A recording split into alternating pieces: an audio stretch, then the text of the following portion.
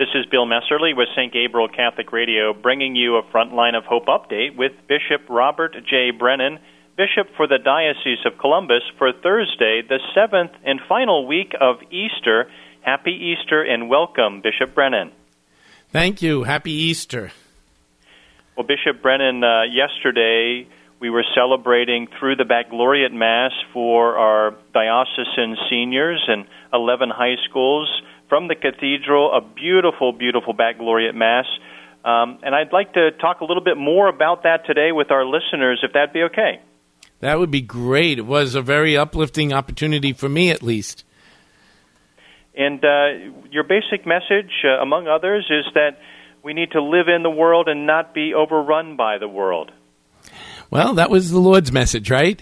And I couldn't have better readings than the ones that were set apart by the church for yesterday, for Wednesday of the 7th week of Easter. You know that in this last week of Easter, we're coming to the end of John's Gospel just before the Passion, the end of the Lord's Supper, and we're also coming to the end of the Acts of the Apostles. So the readings last night really were farewells. Paul's farewell, and it was a very tearful farewell to the church in Ephesus, and Jesus' farewell, but more important than a farewell, his prayer for his disciples as he's getting ready to face the crucifixion. And so, yes, his farewell, his prayer for them, he said, "Father, I do not ask you to take them out of the world, but to protect them from the evil one."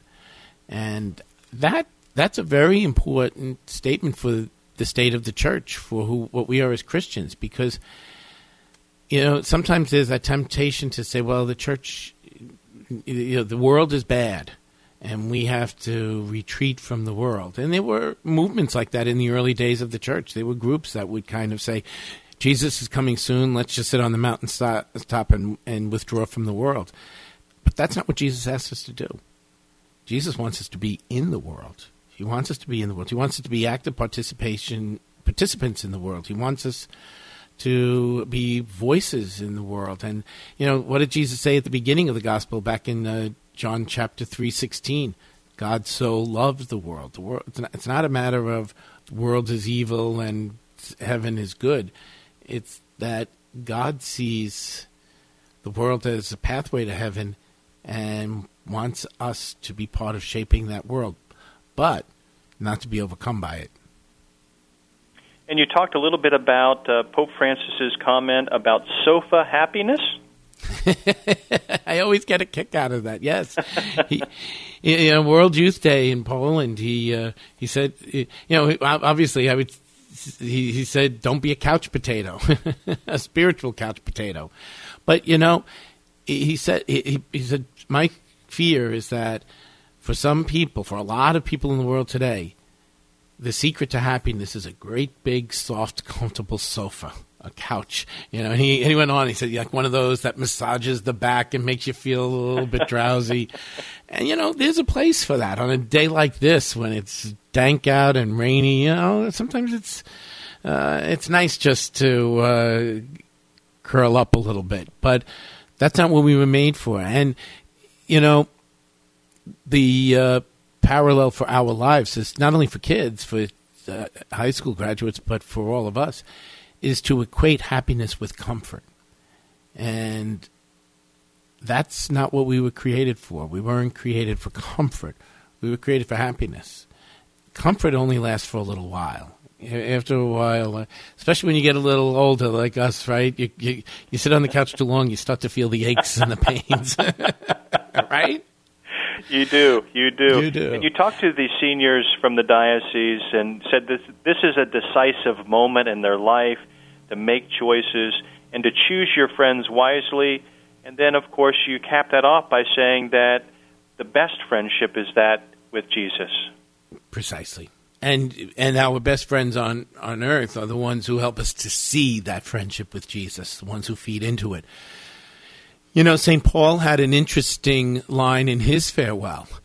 He said, you know, ravenous wolves will try to come among you to tear you apart. And Indeed, that will always happen in the world. Ravenous wolves, spiritual wolves, will try to tear us from Christ, will try to lie to us and tell us that, that friendship with Jesus is imaginary, that friendship with Jesus is restrictive. And in fact, that friendship with Jesus is the most liberating kind of friendship, because Jesus walks with us to help us to be who we are meant to be, to find that real and lasting happiness. So in our friendships here on earth and in our associations, it's really important that we try to seek out people who want to build up that kind of a friendship with Christ, who want to help us move toward the good, not pull us away. And you reminded us, and I can't hear this enough in my own life, but we become the type of person that we're around the most. In many ways, again, talking to young people, I used to say this when I would go for confirmation. I would sometimes say, now I do more conversations with the young people, but I used to do a little fervorino, and I would say, and this is true, I know more good people. They were great young people, and probably still are good people, but they got into serious trouble because they were with the wrong crowd in the wrong place and at the wrong time, and then ended up making decisions that really now shape the rest of their lives. And so it's true. But we want to be the kind of what Jesus wants for us is to be the leaders in this world. So, one of the things I spoke about was determining your future. And in that decisive moment, right? This is a decisive moment. And the question is, do you want to determine your future and the future of the world? Do you want to shape the world, or do you want to let the world shape you and determine your future for you? Do you want to be the kind of person that's a leader who shows happiness and joy that we find in Christ, or the kind of a person that just kind of follows along and then finds ourselves lost? And you continued with the baccalaureate homily and gave some advice about staying connected in their parish. Yes.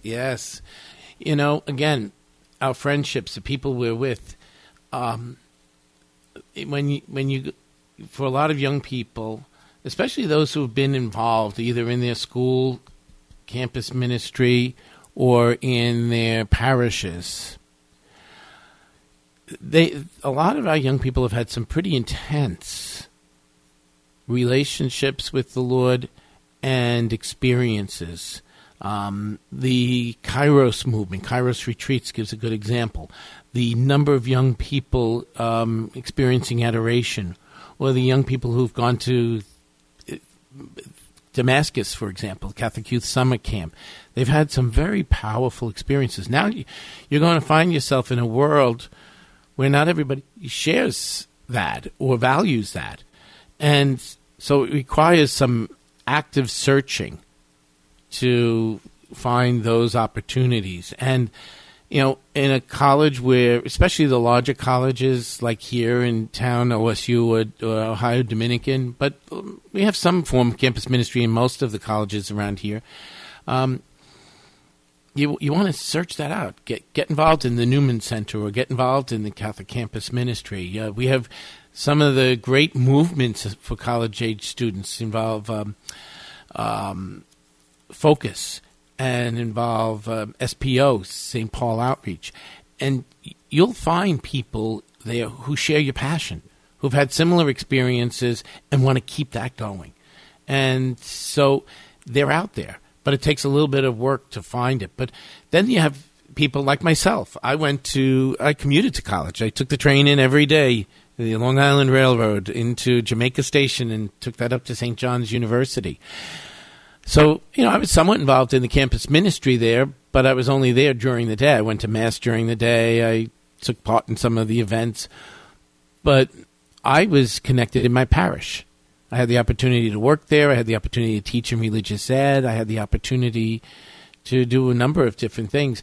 And so for those who are commuting or those who are going right off to work or those who are attending locally, you're not kids. Get involved in the parish like an adult, and if you feel that everybody's older, then find somebody to join with you. Get one of your high school buddies and say, let's do something together down at the parish where we have always been involved.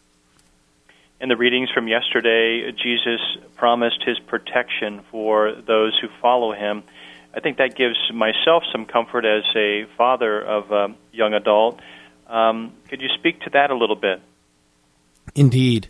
That's what he promises. He doesn't promise that it's going to be easy, but he promises that he'll never abandon us and that we can always dig down deep into the well and find that strength within us, because that's where the Holy Spirit is, dwelling in our hearts. The Holy Spirit is dwelling within us. It's Jesus' way of being present to us, and far more present than any other possibility in this world. We can be close to one another. We can be with somebody almost 24/7, but we're never really quite 24/7.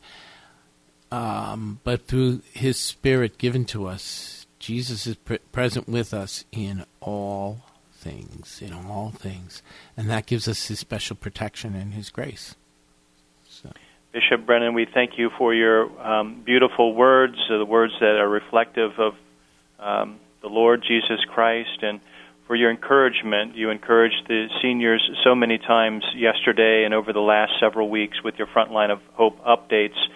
We can't thank you enough for that. I don't know if you knew this, but my daughter is a senior at St. Francis de Sales, and she has taken solace in those words. So we deeply appreciate your concern for our high school seniors and all of our students in our Catholic schools. Would you like to close this with a prayer? Sure. But before I do, I just want to say, and we're so proud of all of them, and wish you all the happiness in the world. One of the things Pope Francis taught, he says this a lot, but he specifically said it in his letter to the young people last year. You and I, Bill, and all the church, we have a lot to learn from our young people. We have a lot to learn from our seniors and from all of our young people, young adults, young students. So keep teaching us, young people. Teach us that gift of the joy of the gospel. And so let's pray. In the name of the Father, and of the Son, and of the Holy Spirit. Amen. Come, Holy Spirit, fill the hearts of your faithful, and kindle in them the fire of your love. Send forth your Spirit, O Lord, and they shall be created, and you shall renew the face of the earth. And may Almighty God bless you, the Father, the Son, and the Holy Spirit. Amen. Amen. Thank you, Bishop Brennan. And now we rejoin our regularly scheduled programming already in progress.